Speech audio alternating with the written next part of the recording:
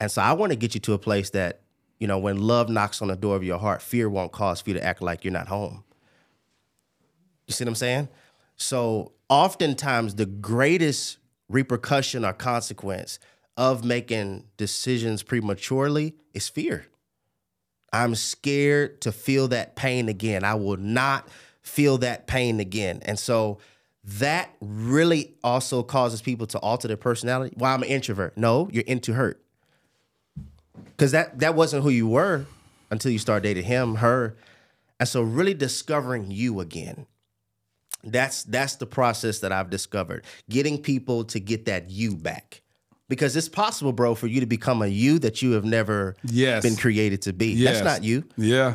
You don't laugh as much. You used to be so, well, my ex called me goofy. Okay, that's your personality that God gave you. Yeah. So you changed because of a counterfeit? Yeah. You see what I'm saying? So now we have people walking around who are trying to become who their ex told them they should be, and they lost who they really were, which makes it hard for them to be discovered by what's really theirs. Oh, God, dog. I never imagined my public healing would inspire others to heal across the world. I thank you for using him to reach the world with a message of hope in relationships. But your life does not. God, you are my publicist. We laughed. We shared the unadulterated truth. He said, not only have I not divorced you, I ain't exposed you. Oh! We didn't marry fans, we married forever. And we wanted forever to act like a fan. Reveal her, Jesus. I will not compromise on getting a woman of God. You don't have to. And Father, I declare for his future wifey, thank you for preserving her. This season, I declare miracles and manifestations. See you selling scripts. And you're unique. You ain't like nobody else. I noticed that right away. You being true to who you are, you're going to attract. It's a Hebrew word, hayil, and it was translated wealth. And it means people, it means men, it means resources, and it means means. I'm Lateris R. Whitfield, and this is the Dear Future Wifey Podcast. Welcome to the Dear Future Wifey Podcast. I'm your host, Lateris R. Whitfield. Come on, we're in season 6. Are you still shacking up with us? If you're still shacking up with us, come on, man. Just go ahead and make a commitment. Hit that subscription button and subscribe. Make sure you turn on your notification bell so you'll be notified about upcoming episodes. Man, it's getting good. This brother, I know all y'all been hitting me up, was like, what happened to him? He was supposed to be on last season. Well, God and his divinity always, they say that he may not come when you want him, but he'll come right on time. Well, that's what this brother did. So without further ado, welcome to the Dear Future Wifey Podcast. My new homie, Jerry Flowers. What's up, brother? How you doing, man? Thanks for having me, bro. Say, listen, now I've been wanting you on this podcast for about a year. I just been watching you over the year, about a year, and I've been watching your content. Every time you drop something, it's going viral like crazy. Yeah. Why do you think people are resonating with your content like this? I think it is a famine of truth. Yes. Same thing that we were talking about in the car, man. I think it's a famine of truth, and people are tired of being lied to. So I really, really strive to give a practical, seasoned with the spiritual perspective, reason on why I think a lot of people are suffering and going through the things that they're going through. So God does the rest, man. Truly does. Well, are you surprised by it? Because I'll look on your page, 200-something thousand, million views, 500,000. It's just crazy. And as a pastor, it's like to create content that crosses over different platforms has to be like, okay, wow, like I wish I could have 200,000 people in the church one day. That's a mega ministry. Yeah. But God has been using social media to reach people. So how do you feel about that? It's going to surprise you what I'm going to say. I don't measure my impact on numerical data. I don't. I think that the cancer of analytics and numerical data is your question your effectiveness due to a number. You know what I'm saying? And so sometimes it's just being faithful where you are. And I think that's the hardest thing for people who do have giftedness and their insecurity is heightened so much that not enough views, not enough subscribers or people watching. Just keep killing it where you are. Be faithful where you are. You never know when due season is. You know that winter's coming because it's starting to get cold outside, but you don't know when your due season's due. You don't. So it's just posting perfecting the craft, seeking God to give me content, repeat, and just constantly push upload. So whoever is a inspiring like influencer, keep pressing upload. There it is. Yeah, so the rest belongs to God. I'm not about to stress myself out over how many people I could reach and how many people I can't reach. Just keep pushing. Well, Jerry, I got you on here for a personal assignment of mine. Okay. You know, my podcast is my personal journey as I discover, uncover, and recover love. Right. And so people don't know, but I choose guests based on my past, my present, or my future. And because this is like my online diary. And so as these winter months approach, and as it gets cold out here, cuffing season gets real. And that's always my weakness because I'm going to try to find me a little cuddle buddy or something to get me to the springtime. And so I said, you know what, Jesus? I don't want to fall victim to that this season because I feel like I'm prolonging my wife. Guy has me on a unique assignment, and he said, Laterris, if you keep doing the same thing you've always done, I'm not going to bless you with the person that I have for you. Now, specifically, it's because when I was married before, I mismanaged that marriage. I cheated on my wife multiple times, and God said I have to kill that Goliath. And so in order for me to take on the wife that he has, this beautiful woman that he's designed for me and purpose, that I have to at least kill that Goliath finally. And so I have you on here, Jerry, to speak to your boy, to minister to your boy, and everybody else to get blessed by the overflow. But you're in a series about cuffing season. Yes. And so when I say cuffing season, a lot of people don't know that that's a real thing. It's not just some hood vernacular. Yeah. It's actually a real thing. And so explain to people what cuffing season is. If you research it, I believe it starts from September the 23rd all the way to February the 15th, like right after Valentine's Day. So it's a season where people feel as though it's cold outside. I have to find, somebody to snuggle up with. To me, it's the most cancerous and toxic thing you could ever do. Like, why would you allow a season to cause for you to create one? Hold on. Why would you cause a season? Yeah. To cause you to create one. So now you're in recovery season. Now you're in healing season. Because in the cold season, you wanted somebody to keep you warm. But when it got warm again, you're struggling because of the season of cold. So I just don't understand the logic of let me pick somebody right now due to the weather. Like, just because the weather is changing doesn't mean that you're healed.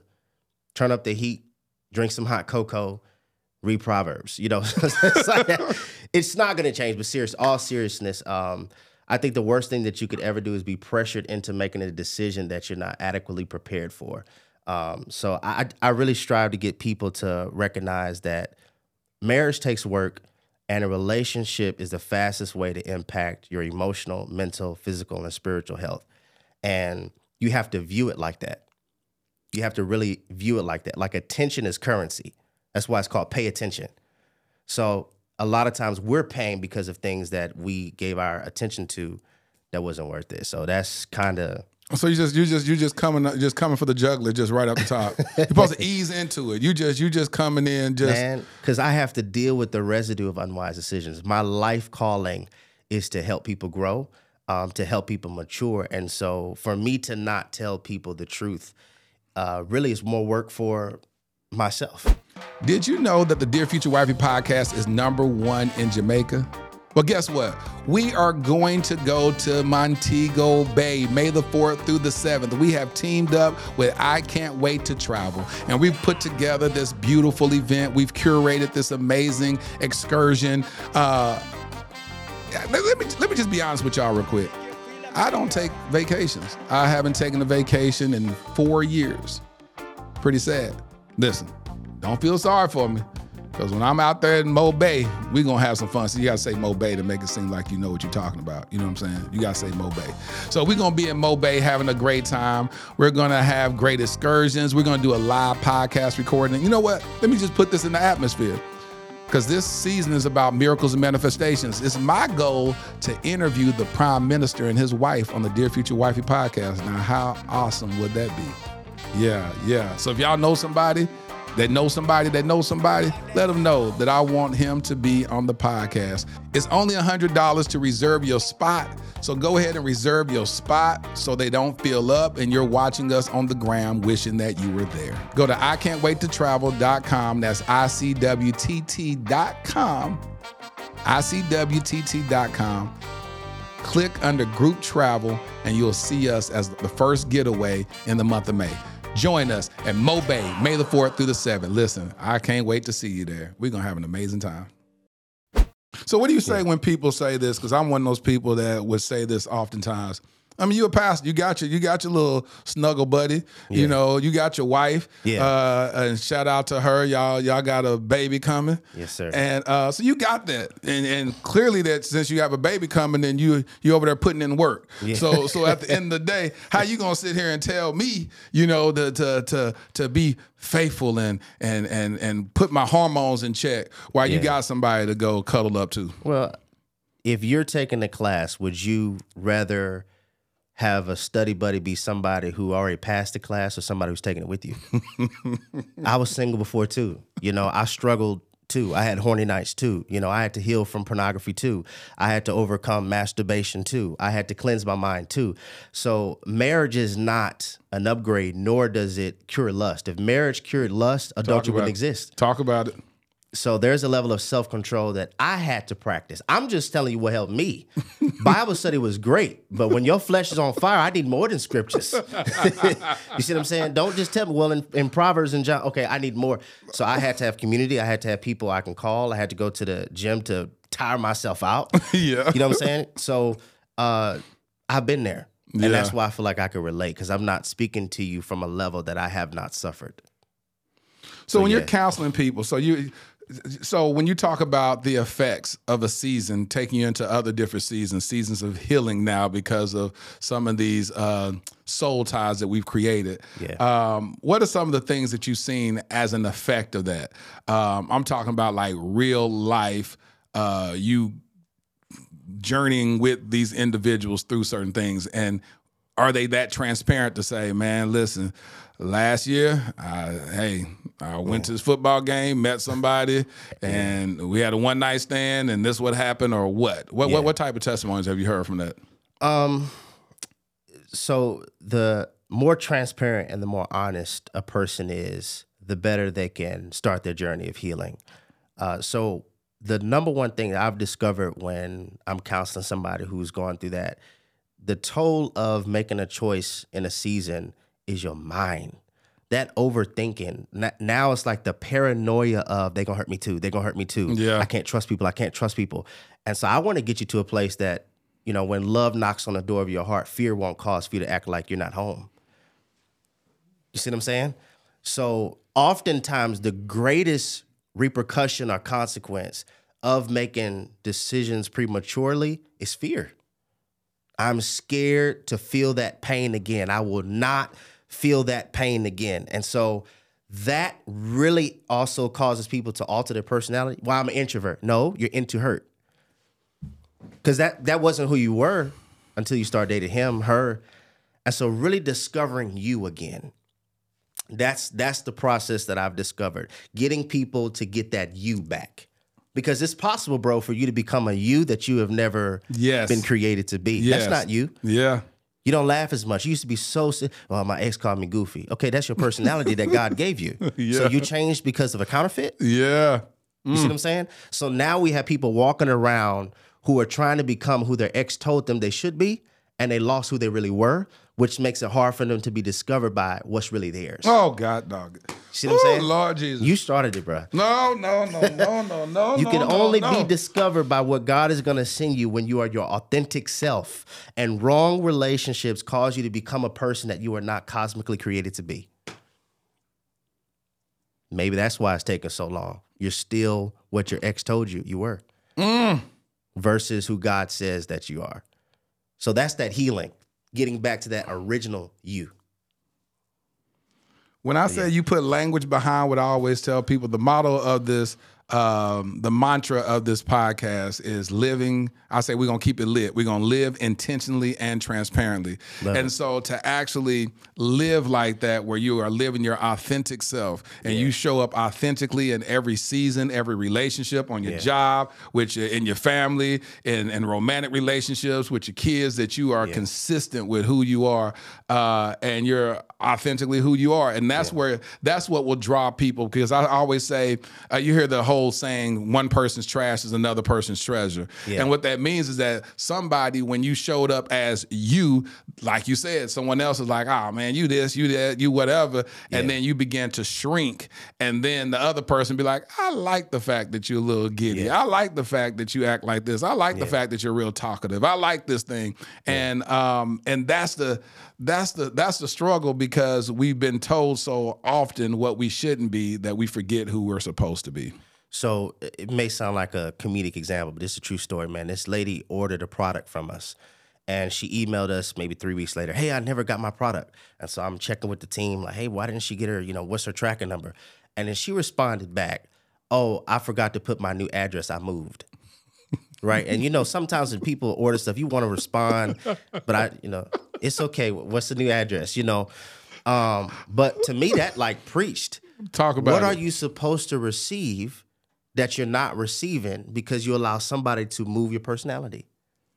Because the address that God is going to send it is where the authentic self is. You see what I'm saying? So Jerry operates with this concept. There's an audience that God wants me to reach. And people who do not receive me, they're not my audience. It's that simple. That's simple. But it took time for me to get there. Yes. It took time for me to get there to recognize if they don't like me, that's not my problem. And I don't have to try to change their perspective of me so that I could get them to see I'm not what you think I am. That's too exhausting. So everybody, even in this room, everybody has a different perspective of me. You know how exhausting it would be for me to try to get everybody to agree with the same perspective that I want them to have? And I think that's what dating wrong people does. It causes for you to have a perspective of yourself that's catered to each ex. They like this, she like that. But there's somebody that, God has for you that's your original, authentic self. So, do you believe that people have one person? Like a one? Yeah, to say that, you have your soulmate out there. I don't believe in a one. First, it's mathematically impossible. There's more women in the world than men. So from a mathematical standpoint, it's impossible. Second, if there was a one... I mean, it's not impossible if you believe in polyamorous relationships. Hey, look, put it like this. If there was a one, that's a lot of pressure because... Exactly. I married Tanisha, but let's just say I was supposed to marry Stacy. Yeah. I just threw off the whole romantic balance of the world. By yourself. For real. By yourself. So we having wrong babies. Our wrong babies gonna marry wrong babies because they were all supposed to be with Stacy, not Tanisha. It's too much weight. I feel like it's more of a will. Yes. It's more of a will and more of an assignment. Who is the person that best complements the calling or the assignment on my life? And so I don't think that's just a one. Say that one more time. Who is I don't even know what I said, bro. I'm just flowing. You was talking about you talked about purpose. I always talk about that, saying I don't want a wife. I want somebody that will best fulfill the assignment that's over my life, is what you said. Yeah. And it's literally saying that this is what I believe God placed me on this earth to accomplish. Yeah. Who's my best teammate to achieve that goal? Yeah. If you don't know what you're supposed to do, you won't know who to take with you. You won't. Like if a wife is a helper, right? God's like, okay, bro, you need help. It's not good for a man to be alone. So what is woman? The good. Yes. You see what I'm saying? So this means if I don't know what I'm doing, I won't be able to pick who's the most appropriate and accurate individual that could help. Because I don't know what I need help in. So that assignment is critical. So. Goodness gracious. Jesus. So how often do you find people that are married and they're seeking counseling from you and you automatically see a misalignment? More than I see alignment. There it is. And what it is for most, first, a lot of people don't know. Yeah. So we have to understand that a lot of awareness of purpose and calling, people didn't consider that. They just considered cuffing season. Yep. But this is the greatest thing, man, I'm discovering. And I really learned this 2 years ago. Romance intoxicates discernment. It really does. And it causes for you to skip a huge part, friends. Yes. Now, culture, that's bad. You friend zoned. Yes. You see what I'm saying? Yes. But no greater love than this than he who laid down his life for a Friend. You see? Yeah. I have more couples I counsel who are trying to be friends. Romance was there, but they're not friends. Become business partners. Share bills, beds, property, but don't share purpose. Don't. Think about it. Your friends, you're less offended. Yes. Your friends say, hey, bro, your breath kind of. Yeah. He's like, all right, Yeah. Good looking out. That romance is making us miss red flags. It's making us overlook what we're supposed to do. It's making us overlook things that are unhealthy because you're so caught up with a feeling. Like big orgasms make you miss big red flags. And so I can't see that this is unhealthy because they make me feel so good. You see what I'm saying? And I firmly believe that the enemy ensures that sensuality to counterfeits is awesome. Yeah. Oh, yeah. Oh, yeah. Whoever is not right for you, the sensuality will be perfect. Why? So it can take decades for you to detox from it. So now you have sex expectations. What if I practice abstinence, get married, and sex sucks? So now what you're really asking is, what if God's way is really whack? So all of that is tied into that, man. That, the cleansing, purging process, a lot of couples, when they hear content like this, it's going to take about 3 or 4 years for them to detox of everything that they thought so that you can become everything that you're supposed to be. What do you say to some of the couples that have practiced abstinence and did things the right way? They get married. They marry somebody that's asexual. They marry somebody that's closeted down low. Yeah. And they try to honor God, which was a real situation where I was talking to some people and they was like, I tried to honor God. I did God the right, I did things the right way. Got with a guy. And the reason why he was able to practice abstinence so well is because he really didn't like women. It's like, God, no, now hey, throw a monkey wrench in the whole scheme of things with that. And so I was just like, well, that's pretty bad. What do you say about that? Yeah. Well, sex healing is a whole process. Yeah. I always go to the original agenda of what I think God's desire of it was. And I think we have to really know that the original design of sex from God was for sex to be a discovery, not an exhibit. Break it down. Okay. Make it plain. When it is an exhibit, I like this, do that, do this, turn me over like this, I like this. When it's a discovery, I don't know what I like. I don't know what feels good. Now, this is so countercultural. It is. Because it's like, nah, you got to be experienced. Yes. But the original plan of God was for there to be ignorance. Why? Because the journey of learning how to please each other will strengthen intimacy in that area. Yes, it will. You see what I'm saying? Oh, you like that? Okay, I'm going to do that again. Yeah. You don't like that? I'm not. But it's being counseled by perverted professors and trying to do things that is a God-ordained institution is causing for people to not know how to please one another. So let's since you brought up, let's talk about masturbation for a second. Yeah, let's talk about it. So the guy who's like, I'm practicing abstinence, but I masturbate. Yeah. You're training yourself how to please you, right? So when you get with the woman, when you have been training your mind, please you. She doesn't like this, she doesn't like that. Now, we don't have good sex. No, you have trained yourself how to please you. You see? I hear a lot about that with women, especially with all these new contraptions they got. Yeah. The rose, the bullet, all that little stuff. Everything in the botanical gardens, they done made it a sex toy. Yeah. And so at the end of the day, it's like a man will never be able to lick you like a bullet does. It's just not going to happen. Right. And so you have these unrealistic expectations because you created a device to pleasure you and make you orgasm in 2.3 seconds. Yeah. And then the man man, he trying his best. He about to throw his back out to try to compete with a toy. You know what I'm saying? It's like that's just absolutely crazy. Yeah. But I always say, but then you hear people say, well, a woman needs to discover her body and she needs to know that, especially in the state that people are marrying later. Yeah. So you have normally abstinence was intended for teenagers. You know, these pinky promises and all that stuff. Those were teenagers, and hopefully, back in our parents' day and age, they were getting married fresh out of high school. Yeah. Now people are getting married at 30s and 40s. So what, they expected not to touch themselves, have sex, in all these years while they waiting on Jesus to bring them a man, and most men aren't seeking therapy to get healed. And so now they're not even in that space that you were talking about, knowing their purpose and their alignment to be able to choose the right person to do life with them. Right. And so now they're waiting patiently for these men to see them and discover them. And then they like, you know what, while I'm waiting on that, I'm just going to discover myself. 2 roses, please, and 1 bullet. Yeah. And that's what's happening. So it's a conundrum that's happening, because a lot of people will hear this and they be like, what am I supposed to do all this time? I'm 40 years old and I'm waiting on a man to get it right and come choose me. I mean, but at the end of the day, if you say, what am I supposed to do? This is what I'm going to do.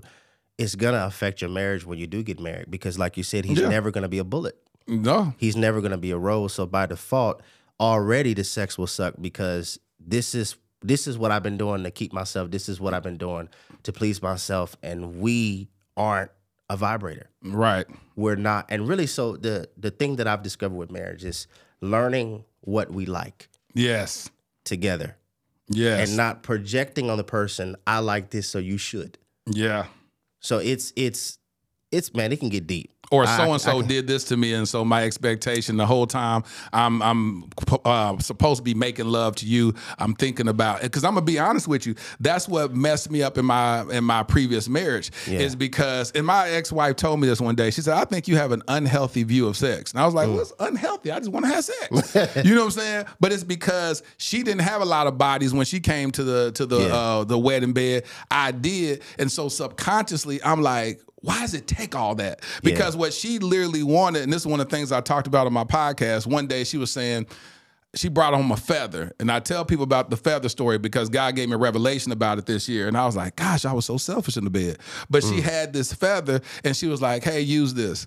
And I was like, what am I going to do with a doggone feather? I ain't got time to be using the feather. Like, you always complicating this sexual experience.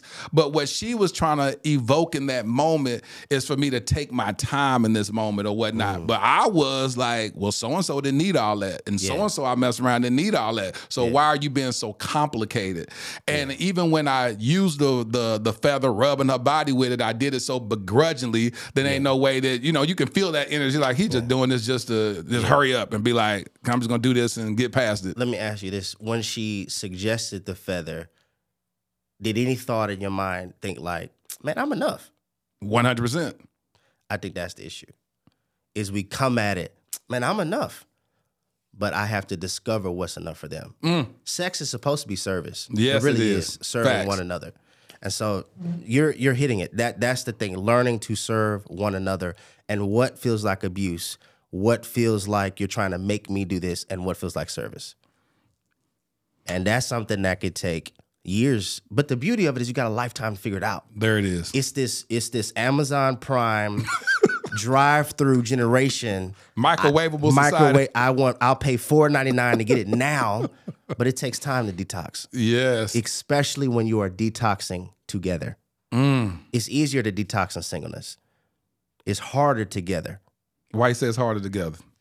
Because your detox is affecting them. And your singleness, your detox is really something that you're dealing with, whatever. But if I'm used to multiple women after the club, and now I'm struggling to get an erection because my body has been classically conditioned to multiple women, well, that detox is going to affect you. Give me a minute, babe. Hold on a sec. Do this, do that. That's affecting her. So it's easier, actually, to detox in singleness from perversion than it is to try to detox together. Not saying it's not possible, but the process is a little easier. So you are saying, Jerry, that, Jerry, that what we're supposed to be doing in our single season. I'm not telling you nothing you're supposed to be doing. What you are saying what we're supposed to do in our single season, what you are suggesting, what you are biblically speaking of, is that in our single season, we are not supposed to be masturbating. We're not supposed to be having unhealthy soul ties, having sex. I'm saying what the Bible says and what I strive. So don't shoot the messenger. It's not Jerry's advice, what Jerry thinks. I'm gonna tell you what I did, okay? To answer your question. When I got serious, because there's like a for fake and there's like a for real. Yeah. I didn't know how much my flesh controlled me until I tried to control it. See, that's me right there. Yeah. So that was me in 2020. I took a vow of abstinence, December 2020. I did it on my podcast, and I was like, "Oh, this is cool." And about 6 months into it, I said, "This don't make sense. Yeah, this just does not make sense. I'm going against everything that my body is telling. God made my body like this. He made me a freak. This is what I'm supposed to be. He did this to me, and now he wants me to put it under control. I started saying that stuff, and at the end of the day, now I'm in this season. Started back in September. I said, you know what? The gloves are off. I'm in total submission to what God wants me to do in this season. The gloves are off, and I'm just going to wrestle with God. And if I got to throw my hip out of socket wrestling with him, then I'm going to have to do that before my wife comes in, because I have to kill that Goliath, because God told me I'll never be faithful to my wife unless I first become faithful to him. Yeah. I mean, you're saying exactly what I'm articulating. It's that learning how to say no to my flesh. You see what I'm saying? Because here's the thing. Even in marriage, you have to learn how to say no. Yeah.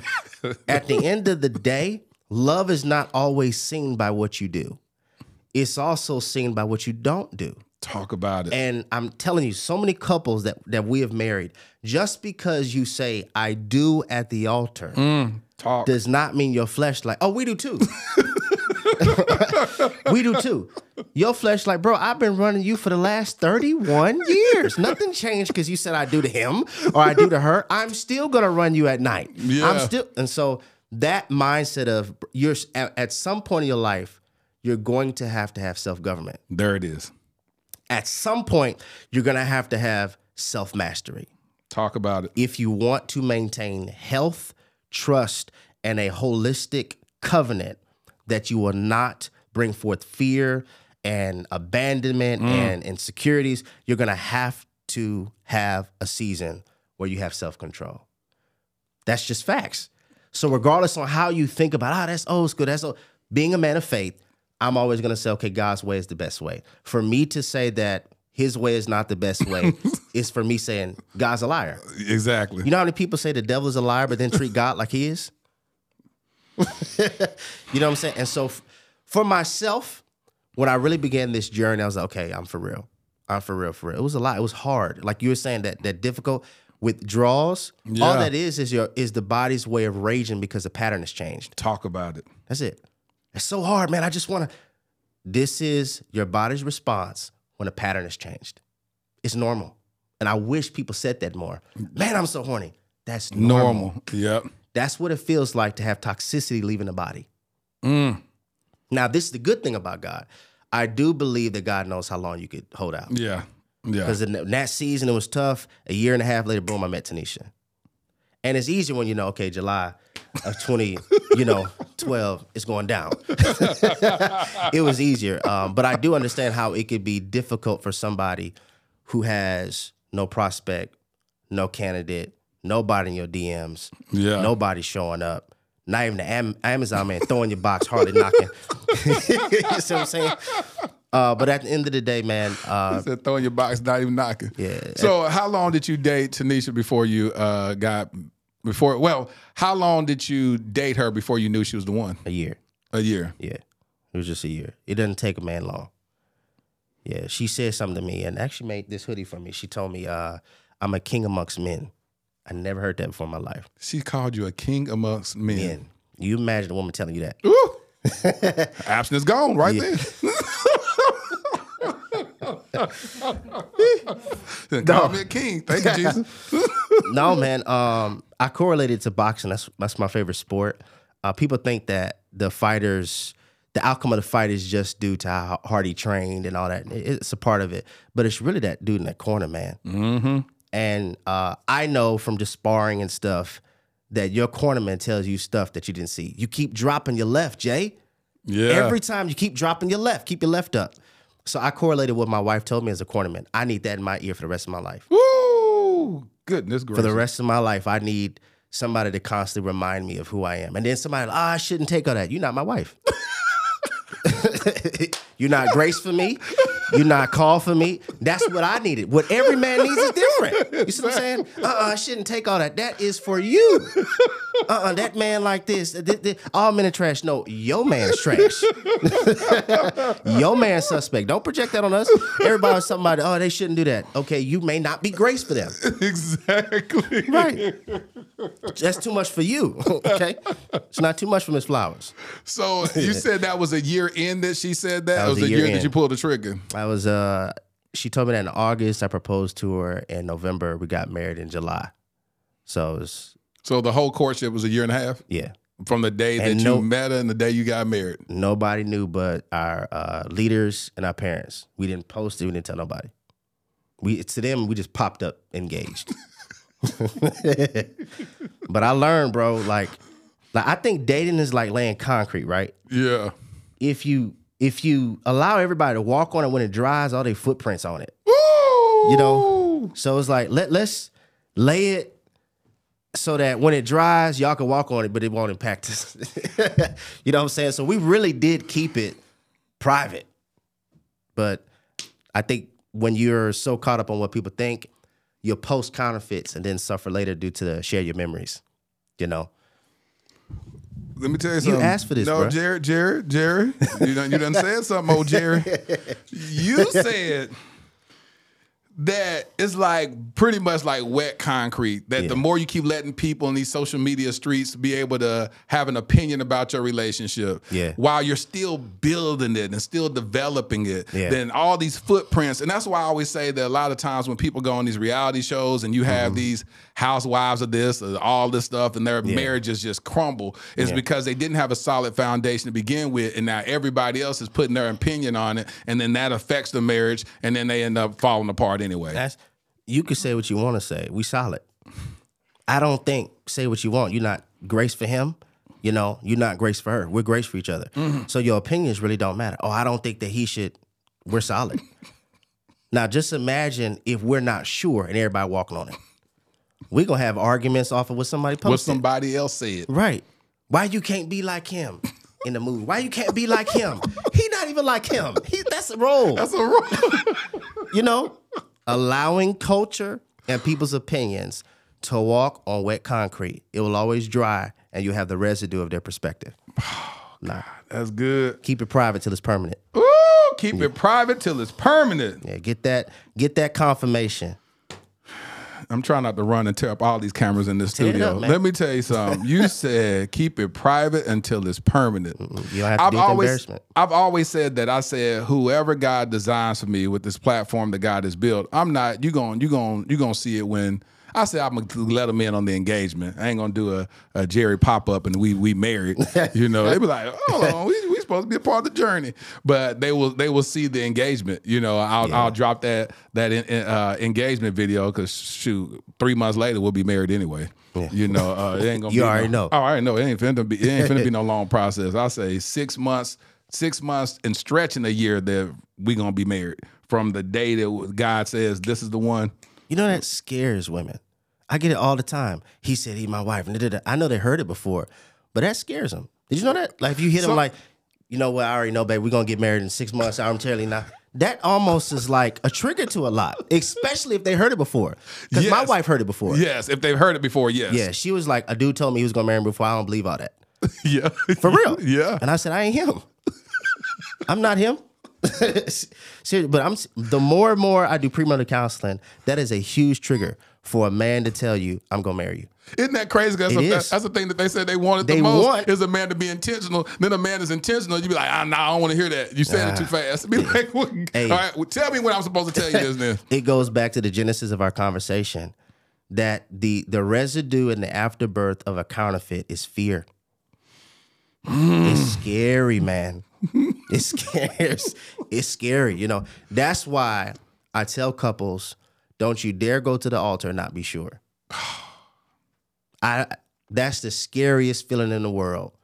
for you to spend all these thousands of dollars. I'm up here sweating doing your, marriage, and you're not sure. Have you experienced that? Several couples, I tell them I won't marry you if you're not sure. I won't. You have to, because this is my understanding on it. You're gonna go through trials. Yes. You're gonna have hard stuff happen in marriage, loss of parents. When you have the confirmation that you know this is God's will, you never question if you made a mistake. You see? So even when it gets hard, when it gets difficult, terrible things could happen. God forbid, miscarriages, layoffs, loss of parents. Yeah. You'll never question your spouse because you were confirmed before it. Now, when you're not confirmed before it, Everything goes back to that. 2020 pandemic. I shouldn't have married you in the first place. Why didn't you plan? Yeah. So that confirmation is a keeper when it gets tough. Yeah. God, dog. Like when I just, when you think about, so you tell me, even though you waited a year to get confirmation that was your wife, you said that now was still a trigger even a year later? Well, Because that wasn't soon. for her, a guy told her she was going to marry her, and she really believed him. She really liked him, and he went ghost on her. But how soon in the relationship? I think this was like probably a year and a half, almost 2 years. I came 2 years after that. So still, I get, for the heart, still fresh. It don't matter if it was 24 months. Yeah. But that, she wouldn't talk anything about the wedding.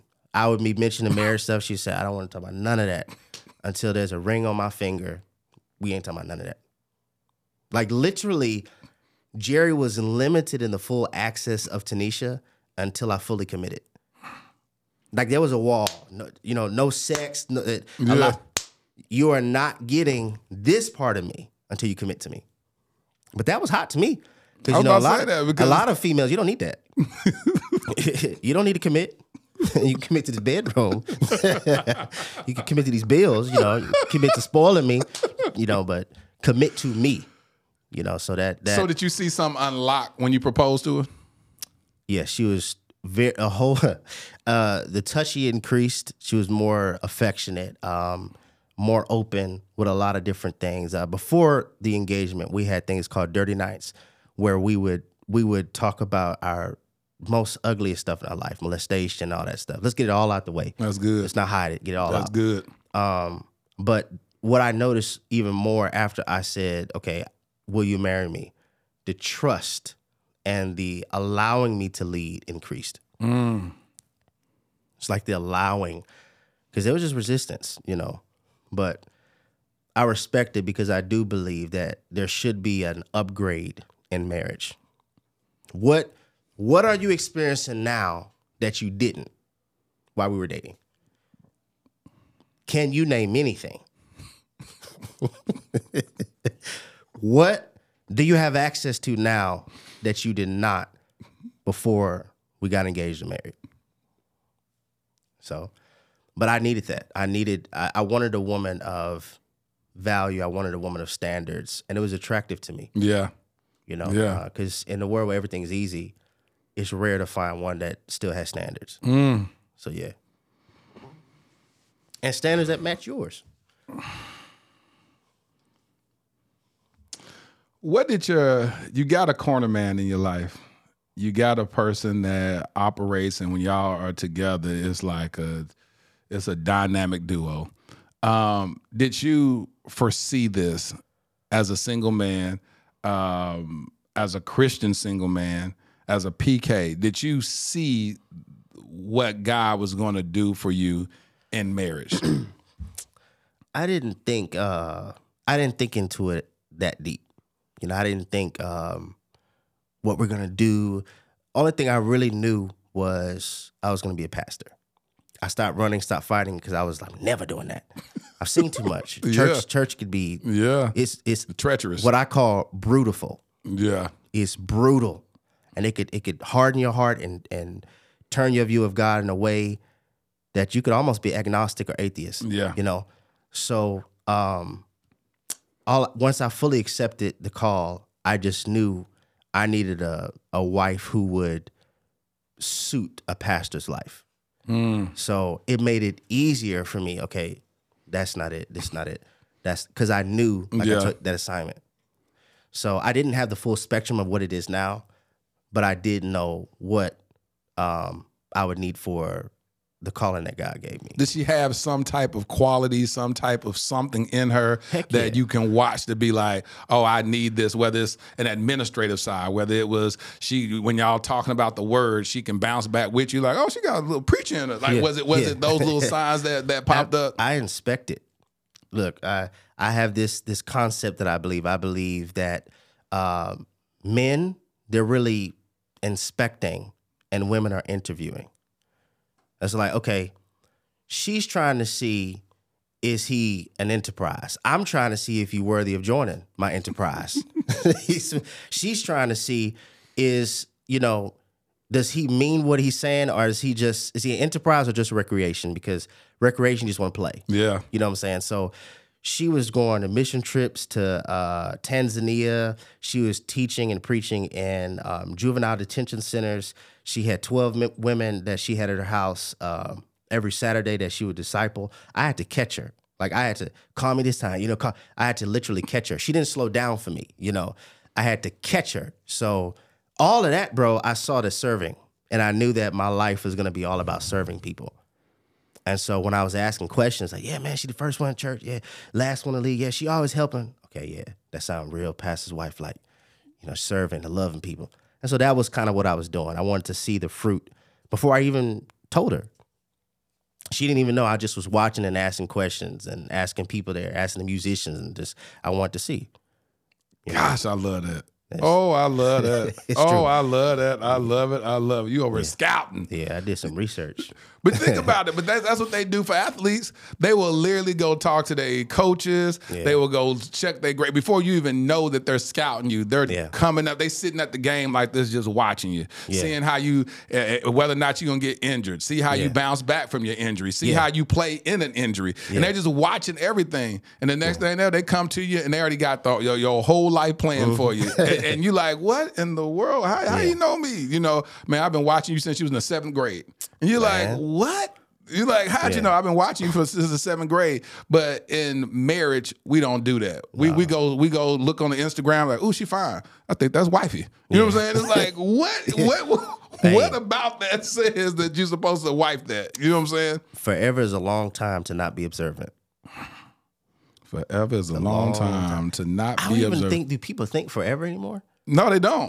Because I'm gonna tell you, because on our jobs, we don't think like back in the day, people will work at jobs they'll get that one good job and they working there 30, 40 years. Now people switch with the next, somebody can offer them $5,000 more than the last job. Now, let me go. Facts. Like they have no loyalty whatsoever. So when you see where there's no loyalty, even where you getting fed and making money, then in the other stuff, the first sign of any type of turmoil or dissension is like, you know what, I can do better by myself. And then they hop off. 80% of divorces are led by women. Yeah. Women are literally making more money now than a lot of men. So they like, what I need you here for? You know what I'm saying? They'll shoot you to deuce and move on about their business. Yeah, and you really don't know if somebody's loyal until they have opportunities. Mm-hmm. You really don't. Hold on. You said you don't know unless they have opportunities? You don't. They're loyal to me. Have they had opportunities that seem better than you? Until that happens, you don't know if somebody's loyal. And one of those videos I did, man, I said, we're living in an opportunist society. Yeah. They're not loyal to you. They're loyal to opportunities. I'm an opportunist. Any opportunity seems better, I'm out. And hey, you're breaking ice on something there because I think that's how it is with marriage.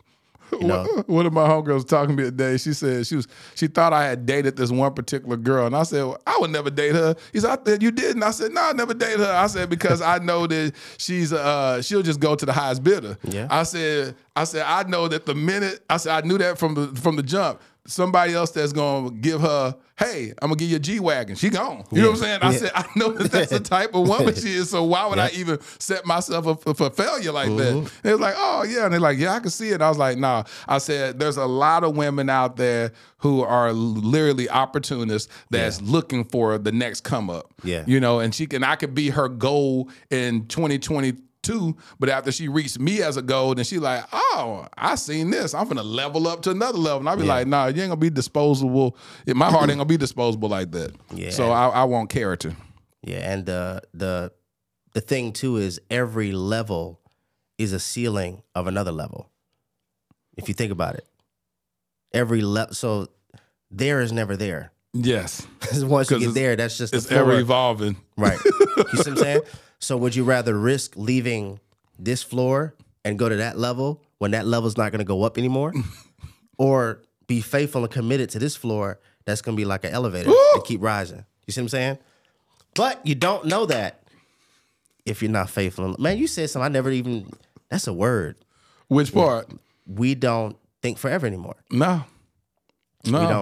We don't even think really covenant.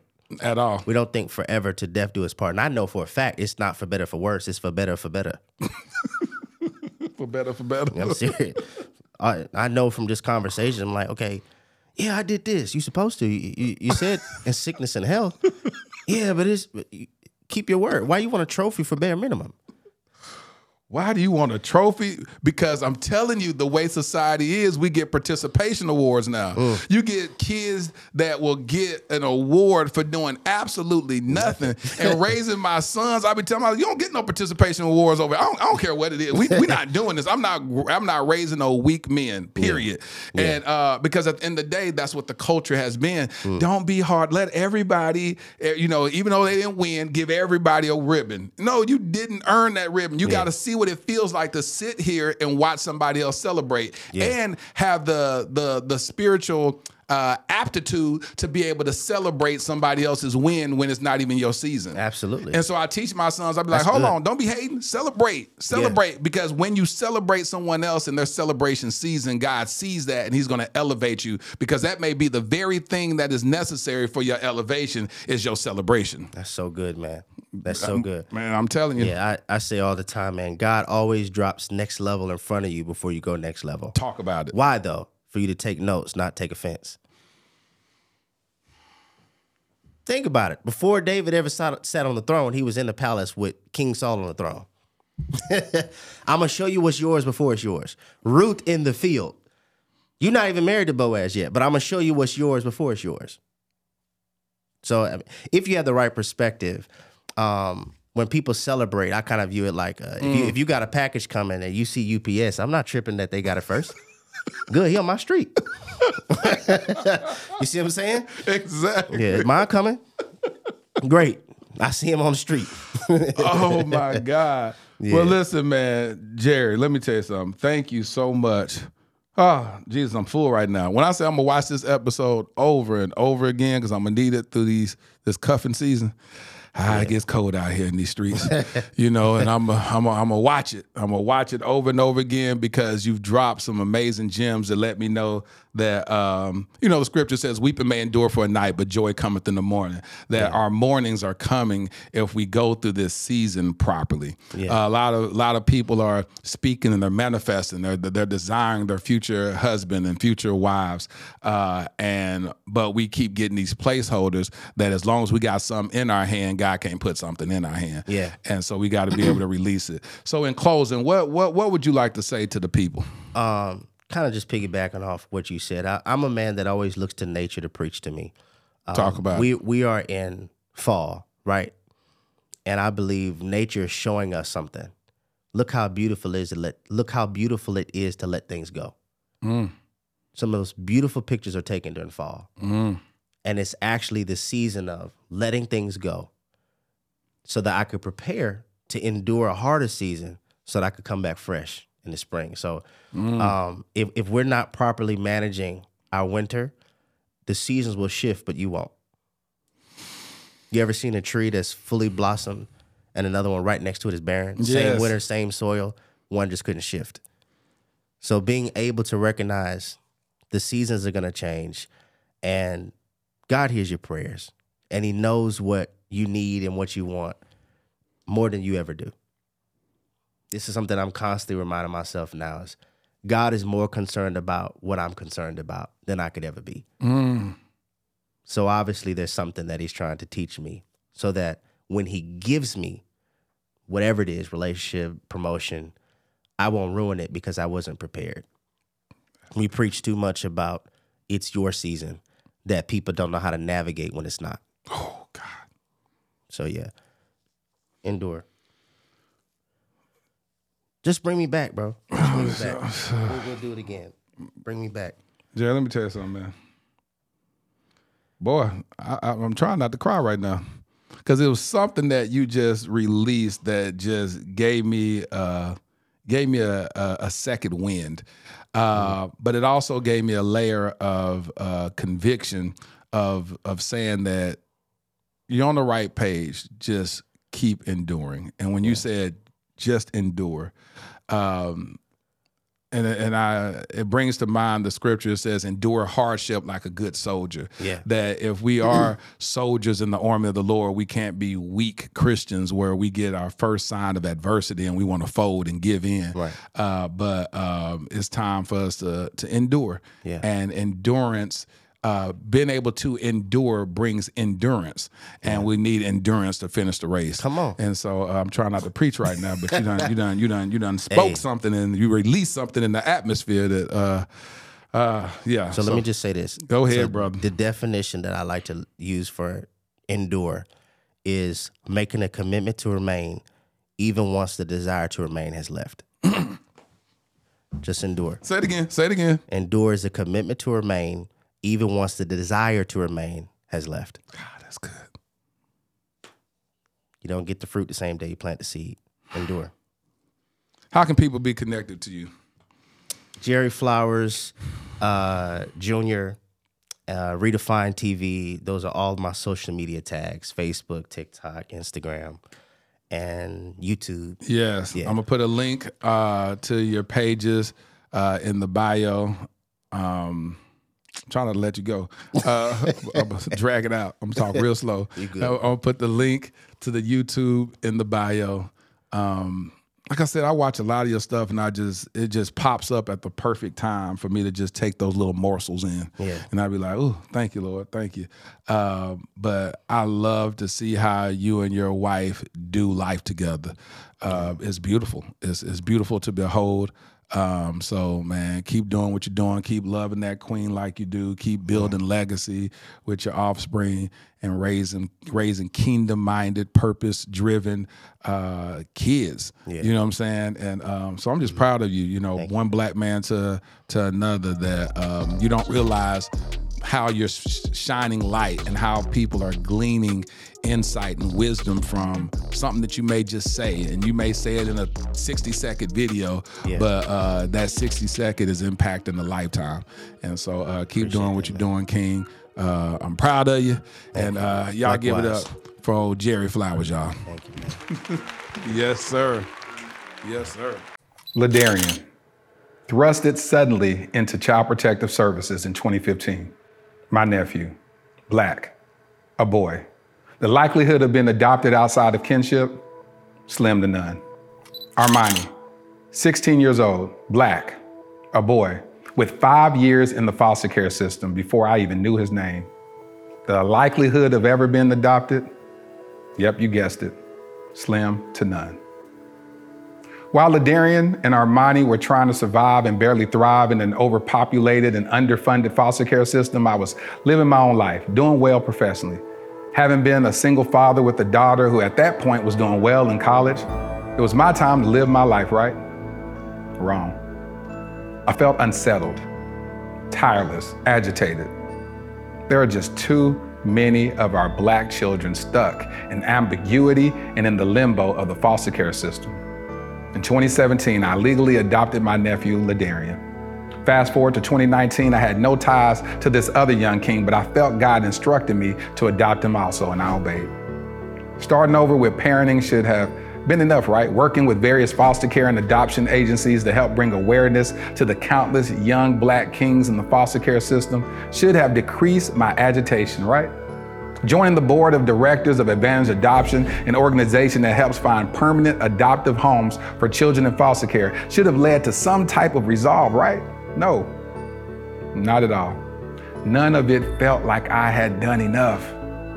I now realize that every one of those experiences was laying the fundamental foundation for my life's mission, Kingdom Royale. Kingdom Royale will be a luxury, state-of-the-art home for foster boys. Our first location will be in the Dallas-Fort Worth Metroplex. We will utilize the whole person approach that instills identity, empowers them to advocate for themselves, and enlightens them regarding new perspectives and limitless options that they thought were impossible.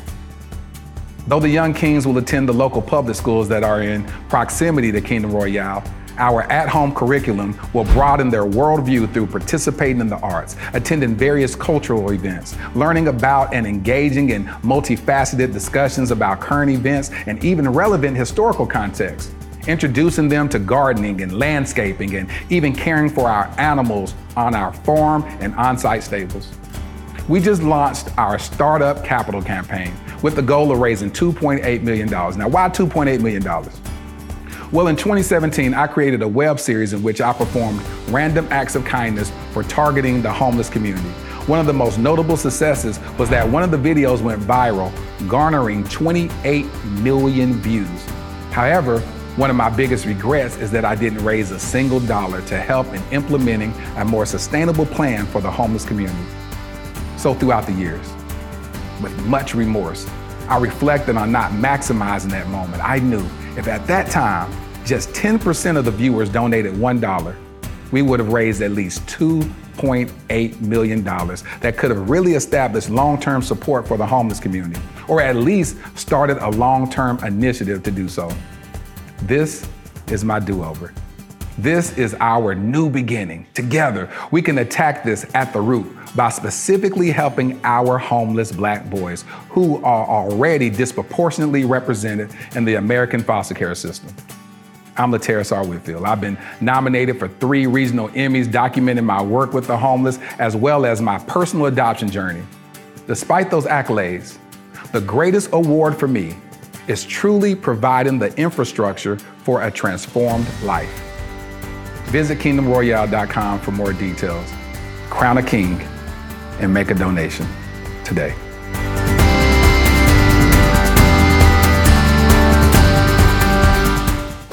Man, when I tell you I love chopping it up with my brothers, man, Jerry Flowers, man, thank you for coming on the podcast. You know, it's been a long time coming, but God definitely showed up in this episode. So hopefully y'all found a lot of value out of this episode, because I know I did. I'm going to be taking a lot of these gems with me as I journey through this cuffing season, and I want to please God in all of my ways. The Bible says, in all your ways, acknowledge God, and he will direct your path. So I'm looking for God to direct me, you know, so that's what that is. Well, here's my favorite part of the podcast where I speak to my future wifey. Dear future wifey, this season of my life is all about discipline and submission. I'm pursuing the heart of God as groundwork and preparation to pursue your heart. I will no longer settle for sedatives, quick fixes, temporary love interests. I'm investing into our forever by humbly unearthing any and everything not like God in my life. I got a sneak peek into our future. Our purpose is to bring healing to this hurting world. The Lord intrinsically created us for this divine purpose. Many will gravitate to our ministry due to our love journey. They will witness a miraculous move of God through simply detailing our confirmation we were each other's purpose partners. I look forward to doing life with you. We were created for this. Your future hubby. I hope you enjoyed this episode of the Dear Future Wifey podcast. Remember, be lit, live intentionally and transparently, and don't stop loving. Make sure to subscribe to our Dear Future Wifey YouTube channel. We're available on Apple Podcasts, Google Podcasts, Spotify, and Stitcher. We welcome your support. Simply share our podcast with your friends and family.